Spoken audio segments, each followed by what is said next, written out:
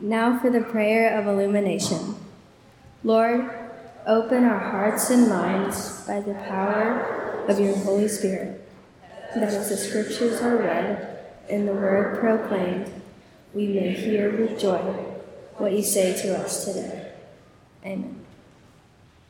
Lesson from the Old Testament, 1 Kings 19, 11 through 15, and 19 through 20.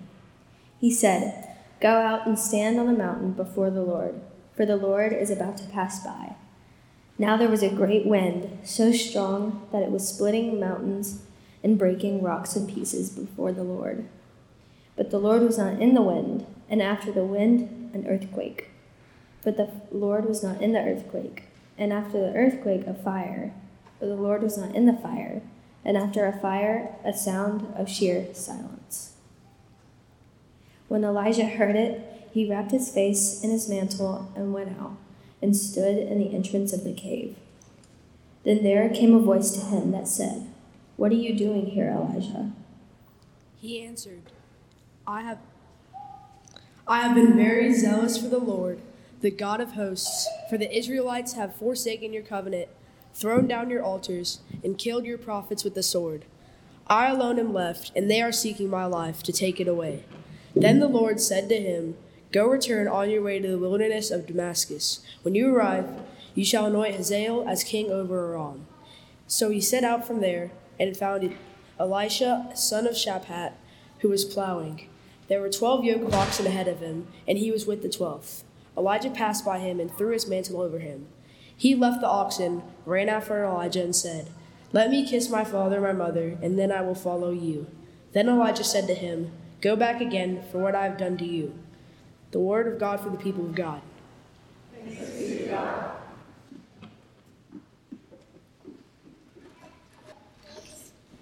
I'd like to invite any children in the sanctuary to come and join me up here if you'd like to. And if you're watching online, just get a little closer to your screen so we can have a moment together. Good morning. Come on down. I'm so glad to see all of you. As you come forward, wave over there at the front row to all the people who are being confirmed today. They're sitting on the front row right there. That'll be you coming soon in a few years. Good morning, good morning. Yes, today is a happy day. I know. So, come on up. What a nice big group we have. You may know that today is Mother's Day. And I've been thinking about my mother in the past few days and thinking about some of the things that she and my dad taught me. Some things that maybe at the time I wasn't that excited about. But when I was your age, my parents said a couple of things. It's important to take a nap. Got to go take a nap and eat your fruits and vegetables. Do your parents ever tell you that? Eat your fruits and vegetables? Yes. Well, you know why our parents tell us that? It's because it's good for us. We need sleep.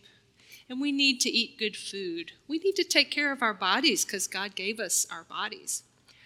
Well, the story that Ellie and Harrison just read was about this prophet named Elijah. He was one of the greatest prophets in all the Bible. He would speak for God and he healed people. But there came a time when he got really tired. And he was just ready to say, I am done, God. And so he went into the wilderness and God said, take a nap, Elijah, and eat some good food. Take care of your body, Elijah. And then God took care of Elijah for a little while and reminded him of what was important. So just remember, God wants us to take care of ourselves, just like our parents want us to take good care of ourselves. And take a nap, eat some fruits and vegetables. It's good for you, and it's good for everybody. Let's pray together. Gracious God, we thank you that you have created us and given us our bodies. Help us to take good care of our bodies, to rest and eat healthy food so that we can be strong and serve you and share your love with the world. We thank you so much for mothers and fathers and all those who take care of us in our lives. We're really grateful and help us to show that gratitude today. In Jesus' name we pray. Amen. All right, 3, 4, and 5-year-olds can go to Children's Church with Miss Molly. Okay, if you're older than that, you can go back and sit with your families or friends. This way. Molly, you want to wave so they can see you? All right, great.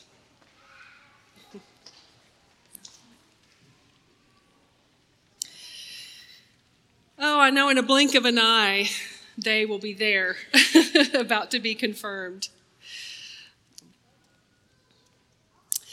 So I want to ask a question, and you don't have to answer out loud or raise your hand or anything like that, but just a question for you to answer within yourself. Have you ever been burned out? Have you ever gotten to that place where you were so tired, overwhelmed, afraid, lonely, whatever it might be, that you just felt like you couldn't go on anymore, that you just wanted to say, I'm done, I quit, when you just wanted to go somewhere and hide for a long time until the overwhelm passed? I don't know about you, but I have been there. And there's a lot of talk happening even right now in the wake of the pandemic and all of the things that we've been through together about burnout. People feeling burned out, whether it's with a job or a relationship or being burned out and trying to make social change, whatever it is, there are times when we just get burned out. And if you've ever been there, you're not alone.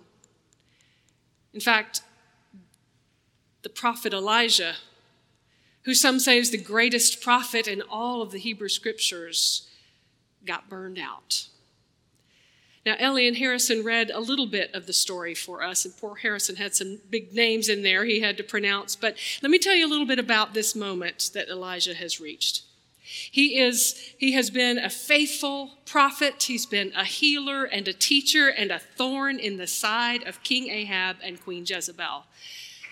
Ahab and Jezebel were king and queen of Israel, and they had turned their back on the God of Israel and were worshiping Baal and were power hungry and doing all sorts of things that displeased God, and Elijah was not shy about telling them so. Right before this chapter, he has challenged all the priests and prophets of Baal, the god that Jezebel and Ahab had been worshiping, to a showdown on the top of the mountain. And God showed up and did amazing things, and it was one Elijah against all of those priests and prophets, and Elijah beat them all. And Jezebel was livid. And so right after that, she gets word to Elijah saying, I'm going to kill you. I'm going to have somebody kill you. You'll be dead before tomorrow. And for some reason, this great prophet who had been the vessel for God's amazing work and amazing power gets scared and runs off in the wilderness. And he goes and sits under a broom tree by himself. And he says, basically, God, just kill me now. I'm done. I can't do this anymore. I'm no better than my ancestors. I'm not worth anything. Just end it all right here. Now, I want to take a moment to look at Elijah's burnout, because he is telling himself a story. You know, we all tell ourselves stories. We all have this inner narrative, this inner voice that convinces us of things that may not be quite true, but I think are the source of his burnout. And he says it twice over the course of chapter 19. He says, I have been very zealous for the Lord, but all the other Israelites have turned away from you, O God, and I alone am left. I am alone. And they are going to kill me. They're after me. There is pushback from all this work that I've been doing, and I'm afraid and I can't take it anymore. I'm done. So that's the narrative that Elijah's telling himself. And it makes me wonder, when we get in those places of burnout, what are the narratives we're telling ourselves? What are my voices saying to me when I get in that place? You're alone. You're not good enough. Nothing you do is working. Whatever that narrative is that gets you to that place of despair, depression, hopelessness, That's what was going on with Elijah. So that's Elijah. What about God? God shows up for Elijah. And I would encourage you to go back and read all of chapter 19 because it's a long series of things that God does. But God meets Elijah right where he is. You see, Elijah sits under that broom tree and he falls fast asleep. He is so exhausted. And God lets him sleep. And then sends a messenger, an angel, to wake him up and give him a snack and some cool water. Drink some water, Elijah. Eat a little something. Take care of your body. And then Elijah goes back to sleep and sleeps some more. And then God leads him further into the wilderness and asks Elijah the question, "What are you doing here, Elijah?" Inviting him into some self-reflection. How did you get here? What are the narratives and stories you're telling yourself? And so Elijah repeats it to God twice. I've been very zealous for the Lord. Everybody else has abandoned you, O God. I'm the only one left. They want to kill me. I'm done. And then God puts on this amazing show that we heard, the wind, the earthquake, the fire. Even though God is not in those things, God is doing those things to show Elijah and remind Elijah, I think, of God's power and presence. And then everything goes quiet. And somehow in the silence, Elijah's drawn out of his cave. Maybe in those moments like that, we need some silence. And we need to hear that question, what are you doing here? How did you get here? What are the stories you're telling yourself?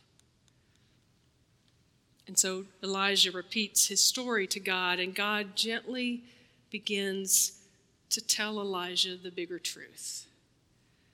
The first thing he does is give Elijah purpose again. Look, here's what I want you to do. I want you to go and anoint Hazael as king. I want you to go and do this. I want you to go and do that. Get back in there, Elijah. I got work for you to do. But the other thing God does is to give Elijah companionship. God reminds Elijah, there are 7,000 other Israelites who did not bow down to Baal. It's not just you. 7,000 others. Look at the bigger picture. But I want you to go and anoint Elisha. I want to give you a special companion who will walk with you on this journey so that you'll know that you're not alone. And so the older Elijah finds the younger Elisha and places the mantle over him. And together they go out in ministry again. And one day, the mantle rests entirely on Elisha and others. It's not always going to be up to Elijah. It's not always going to be his work to do. This morning, in just a few minutes, we're going to be confirming you guys. You have been through the process of confirmation, and you're ready to say, yes, I want to join the church. You're joining all of us on this journey. And one of the things that this story reminds us of is that God will be there for us in those moments when we are done, exhausted, burned out. And God will remind us that we're not alone.